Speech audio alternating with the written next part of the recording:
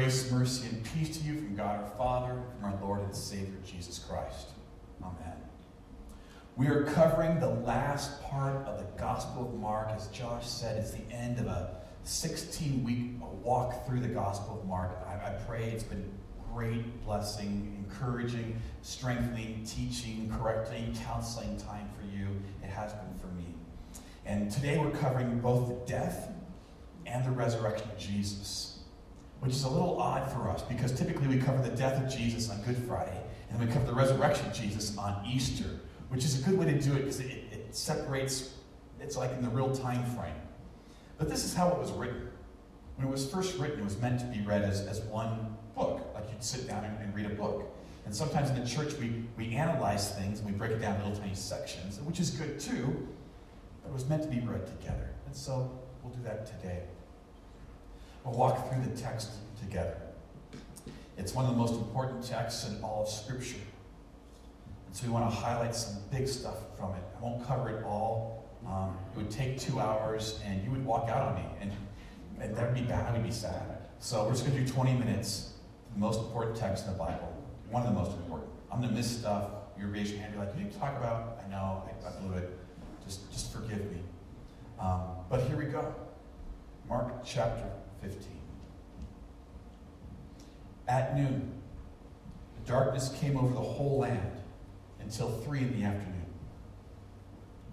And at 3 in the afternoon, Jesus cried out in a loud voice, Eloi, Eloi, lama sabachthani, which means, my God, why have you forsaken me? The text talks about darkness over the whole land. And this is more than just it was overcast and cloudy. The text hints that darkness is the judgment of God taking place. It's not pitch black darkness, they can still see, but it's clear that this is something that is supernatural that's taking place. And it's also clear that it's God's divine judgment taking place by Jesus' next words. My God, why have you forsaken me? Have you been there before? God, where are you? Maybe you even added the phrase, and I say this with all its fullest intent. God, where in the hell are you? And for Jesus, this was quite literal. And the darkness that is coming over the land is not judgment on the people, but rather judgment on the man, Jesus Christ. And on the cross, he's not only suffering just the torture of crucifixion, but he's also suffering the judgment of God in hell itself on the cross. For your sin and for my sin. And in that sense, it's completely fair to say, and honest to say, I killed Jesus. He's on that cross for me.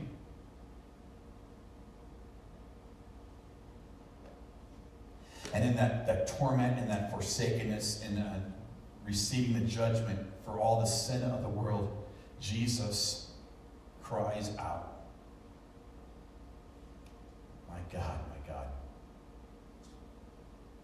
where are you? It's a quote, actually. It's a quote from Psalm 22. And in those days, they didn't have the headlines for the psalm, Psalm 22. You knew the psalm by the first line of the song, right? Just like we do today. You know, my boyfriend's back, and you're going to be in trouble. Hey, yeah, you know the song, right? So you say the first line of the song, you know the rest of the song. And theologians argue whether Jesus' cry here is a cry of lament. My God, why have you forsaken me? Or is he referring to Psalm 22, which ends on a victorious note? And I think the answer is yes. I'd like to share with you portions of Psalm 22. It starts out, my God, why have you forsaken me? Why are you so far from saving me, so far from my cries of anguish? My God, I cry out by day, but you don't answer. By night, I find no rest. And here, the psalmist, written about 1,000 years before Jesus and the cross, predicts what's going to take place. It says this in Psalm 22. All who see me mock me. They hurl insults, shaking their heads. He trusts in the Lord, they say. Let the Lord rescue him. Let him deliver him, since he delights in him. That happened. I am poured out like water, and all my bones are out of joint. When Jesus was hanging on the cross, his shoulders would have been dislocated. My heart has turned to wax. It has melted within me. My mouth is dried up like a potsherd, and my tongue sticks to the roof of my mouth. You lay me in the dust of death. As Jesus was on the cross, he would have experienced massive dehydration. The psalm continues. A pack of villains encircles me. They pierce my hands and my feet. All my bones are on display. People stare and gloat over me. They divide my clothes among them and cast lots for my garment. And all that took place. The psalmist prophesied all of it. And Jesus points to it while on the cross. But the psalm continues. You who fear the Lord, praise him. All you descendants of Jacob, honor him. Revere him, all you descendants of Israel. For he has not despised or scorned the suffering of the afflicted one. He has not hidden his face from him, but has listened to his cry for help. From you comes the theme of my praise in the great assembly. Before those who fear you, I will fulfill my vows. The poor will eat and be satisfied. Those who seek the Lord will praise him. May your hearts live forever. And all the ends of the earth will remember and turn to the Lord. All the families of the nations will bow down before him. For dominion belongs to the Lord, and he rules over the nations. All the rich of the earth will feast and worship. All who go down to the dust will kneel before him. Those who cannot keep themselves alive, posterity will serve him. Future generations will be told about the Lord. They will proclaim his righteousness to a people. They will proclaim his righteousness, declaring to a people yet unborn, he has done it. Or you could say, he has completed it. Or you might even say, it is finished. It's all there in Psalm 22. But he hasn't finished it quite yet. Verse 35, it says this. When some of those standing near heard this, they said, listen, he's calling Elijah. Someone ran, filled a sponge filled with wine vinegar, put it on a staff, and offered it to Jesus to drink. Now leave him alone. Let's see if Elijah comes and take him down, he said. It was commonly thought that Elijah would come to help the innocent and the righteous, and so Jesus here is mocked at the very bitter end. And then finally, at the end, with a loud cry, Jesus breathed his last. The curtain of the temple was torn in two from top to bottom. And when the centurion who stood there in front of Jesus saw how he died, he said, surely this man was the Son of God. The centurion displays the most basic and rudimentary of faith. He's not saying, this is the Lamb of God who takes away the sin of the world. He's not there yet. He's not saying, this is God in the flesh, and he's taking my sin for me on that cross. He's not there yet. But where he is at is this. He knows the most important person alive is Caesar. And Caesar was often called a son of God. The centurion says, no. This man here, whose death I've just overseen and executed, this is the Son of God.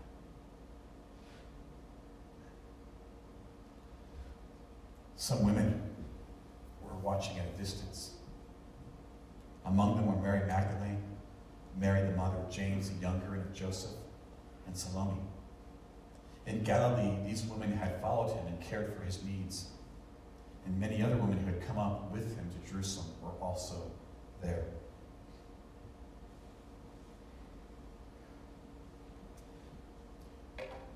We mentioned at the very beginning that when we read Mark, we're reading Mark's words, but we're hearing Peter's voice. And here Peter honors the women who have taken care and watched over Jesus. And here he gives it special honor. They're the ones who have not abandoned Jesus. Do you see whose name is missing from this list? It's Peter. Peter's not in the list. Peter left. Peter, just the night before, had sworn he would never abandon, he would never forsake, he would never leave his Lord. And Jesus is like, you know, Peter, before the rooster crows, you're going to do it 3 times. To his own shame, he's not in this list. The text continues. I think it got cut off from the projector there. So I'll continue here. It's in Mark chapter 15, verse 42, if you'd like to check it out in your Bible here.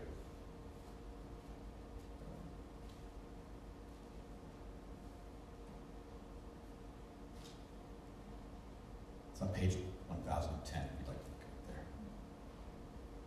Verse 42. It was preparation day. That is, the day before the Sabbath. So as evening approached, Joseph of Arimathea, a prominent member of the council, who himself was waiting for the kingdom of God, went boldly to Pilate and asked for Jesus' body. Pilate was surprised to hear that he was already dead.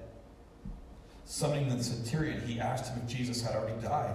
When he learned from the centurion that it was so, he gave the body to Joseph. So Joseph bought some linen cloth, took down the body, wrapped it in linen, and placed it in a tomb cut out of the rock. Then he rolled a stone against the entrance of the tomb. Mary Magdalene and Mary, the mother of Joseph, saw where he was laid. Joseph of Arimathea, he boldly asks for the body. And it was common for crucified criminals to be denied burial. They were just thrown in with the rest of the trash. The fact that Joseph of Arimathea, a member of the ruling council, the same council that had just sentenced Jesus to death, asks for the body is huge. He's putting his occupation on the line. He's putting his future income on the line. Because it's easy for him to be ostracized and denied work by the rest of the community for what he's done. But he'll give Jesus a burial. They move the body, clean it up, wrap it, and hastily throw it in the tomb. It's Friday afternoon. When sundown hits, Sabbath officially begins, and they're not allowed to work on the Sabbath. And so you had to get it done quickly. Sabbath ran from Friday sundown to Saturday sundown. A little dark Saturday night to prepare the body up the right way for burial. So it's going to have to wait till Sunday morning. Chapter 16. When the Sabbath was over, Mary Magdalene, Mary the mother of James, and Salome brought spices so that they might go to anoint Jesus' body. And very early, on the first day of the week, just after sunrise, they were on their way to the tomb. And they asked each other, who will roll the stone away from the entrance to the tomb? The women, they have no expectation of a resurrection. Their devotion to Jesus is plain. They're going to prepare a body for burial, a body that's been dead for a couple days already. This is not a fun thing to do. And as they're walking on their way, they realize there's a big stone in the way, and what would happen is the stone was on an incline, and so one person could roll it into place fairly easily, but you would need a couple people to get that thing back up again. And they're wondering about how they're going to pull this off. And when they get there, they realize it doesn't matter. But when they looked up, they saw that the stone, which was very large, had been rolled away. And as they entered the tomb, they saw a young man dressed in a white robe sitting on the right side, and they were alarmed. Don't be alarmed, he said. You are looking for Jesus the Nazarene who was crucified. He is risen. He's not here. See the place where they laid him? But go, tell his disciples and Peter, he is going ahead of you into Galilee. There you will see him, just as he told you. Go tell his disciples and Peter. Peter the coward. Peter the failure. Peter the one who ran. Make sure Peter knows.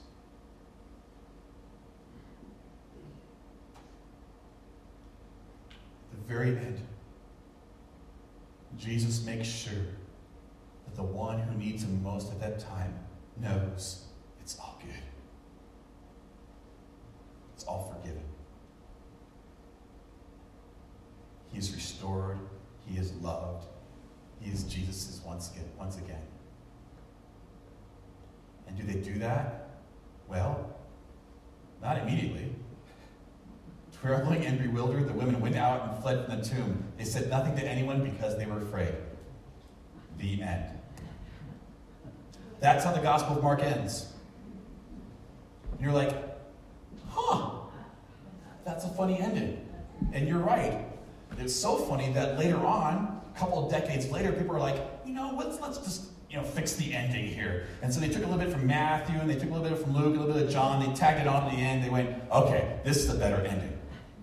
But the original text ends this way. Weird, huh? But it fits completely. It fits the whole theme of the Gospel of Mark. Because in the Gospel of Mark, whenever people encounter Jesus, and as he fully reveals himself to be truly man and truly God in the flesh, the first response is, That's the first response. Absolute fear. Absolute fear. It happens every single time. And here they are in the presence of an angel, and typically when that happens, you die, right? Right? And they're like, oh, we're afraid for ourselves, we're afraid for what happened, we don't understand. And it all bookends the very beginning of the Gospel of Mark. The very first verse of the Gospel of Mark says this: the beginning of the good news about Jesus the Messiah, the Son of God. And here at the very end, we have Jesus the Messiah, the Son of God, risen. Now clearly, they didn't not tell anyone because they told Peter and the disciples. But their first response is that. They trembled and they were afraid. And so the gospel writer invites us to place ourselves in the story. How will it end? We have everything we need to know. This is the beginning of the good news about Jesus the Messiah, the Son of God. How does it continue? And where do you place yourself in that story? Are you the women of following from a distance? Are you Pilate, condemning and then changing your mind? Are you the centurion, executing and then declaring his praise? Are you Peter, denying and being restored?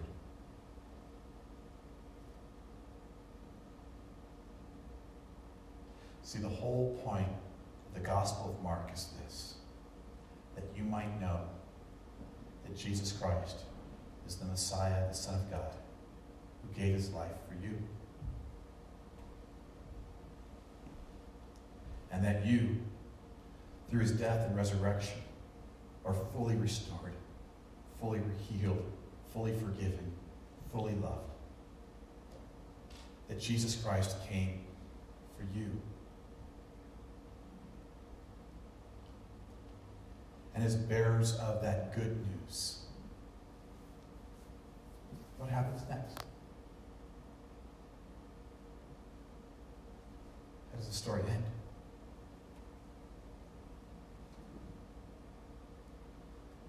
prayer is this: that it ends in joy, that it ends in praise, that you walk out of here knowing that the creator of the universe gave up everything for you because he wanted to, because he thought you were worth it. And he sends you out to be his people. But this time, not trembling and afraid and silent, but joyful and sharing what Jesus Christ has done for you. The angel said, go tell his disciples and Peter.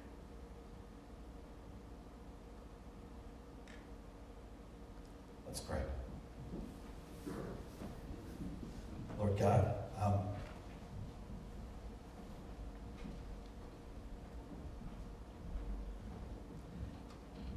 thank you. Lord, a lot of sermons have like 3 points to know how to pray, or 5 steps to be a better parent. And this is not one of those sermons. But Lord, thank you. Thank you for what you've done. Lord, we pray that we might remember your sacrifice and your resurrection every day. So that, Lord, we may not live in the past with its fear. So that, Lord, we may not live in the future with its insecurity. But rather, Lord, we might live today knowing that you live and that you reign and that we are loved and that we are yours. And Lord, so many times we live out of fear, of self-interest, or anger, or asserting our rights. Lord God, you gave up everything for us. Thank you. This Thanksgiving week, we're going to give you thanks for a lot of stuff, for shelter, and transportation, and job. God, for food, good food. This week we're also going to give you thanks for one more thing.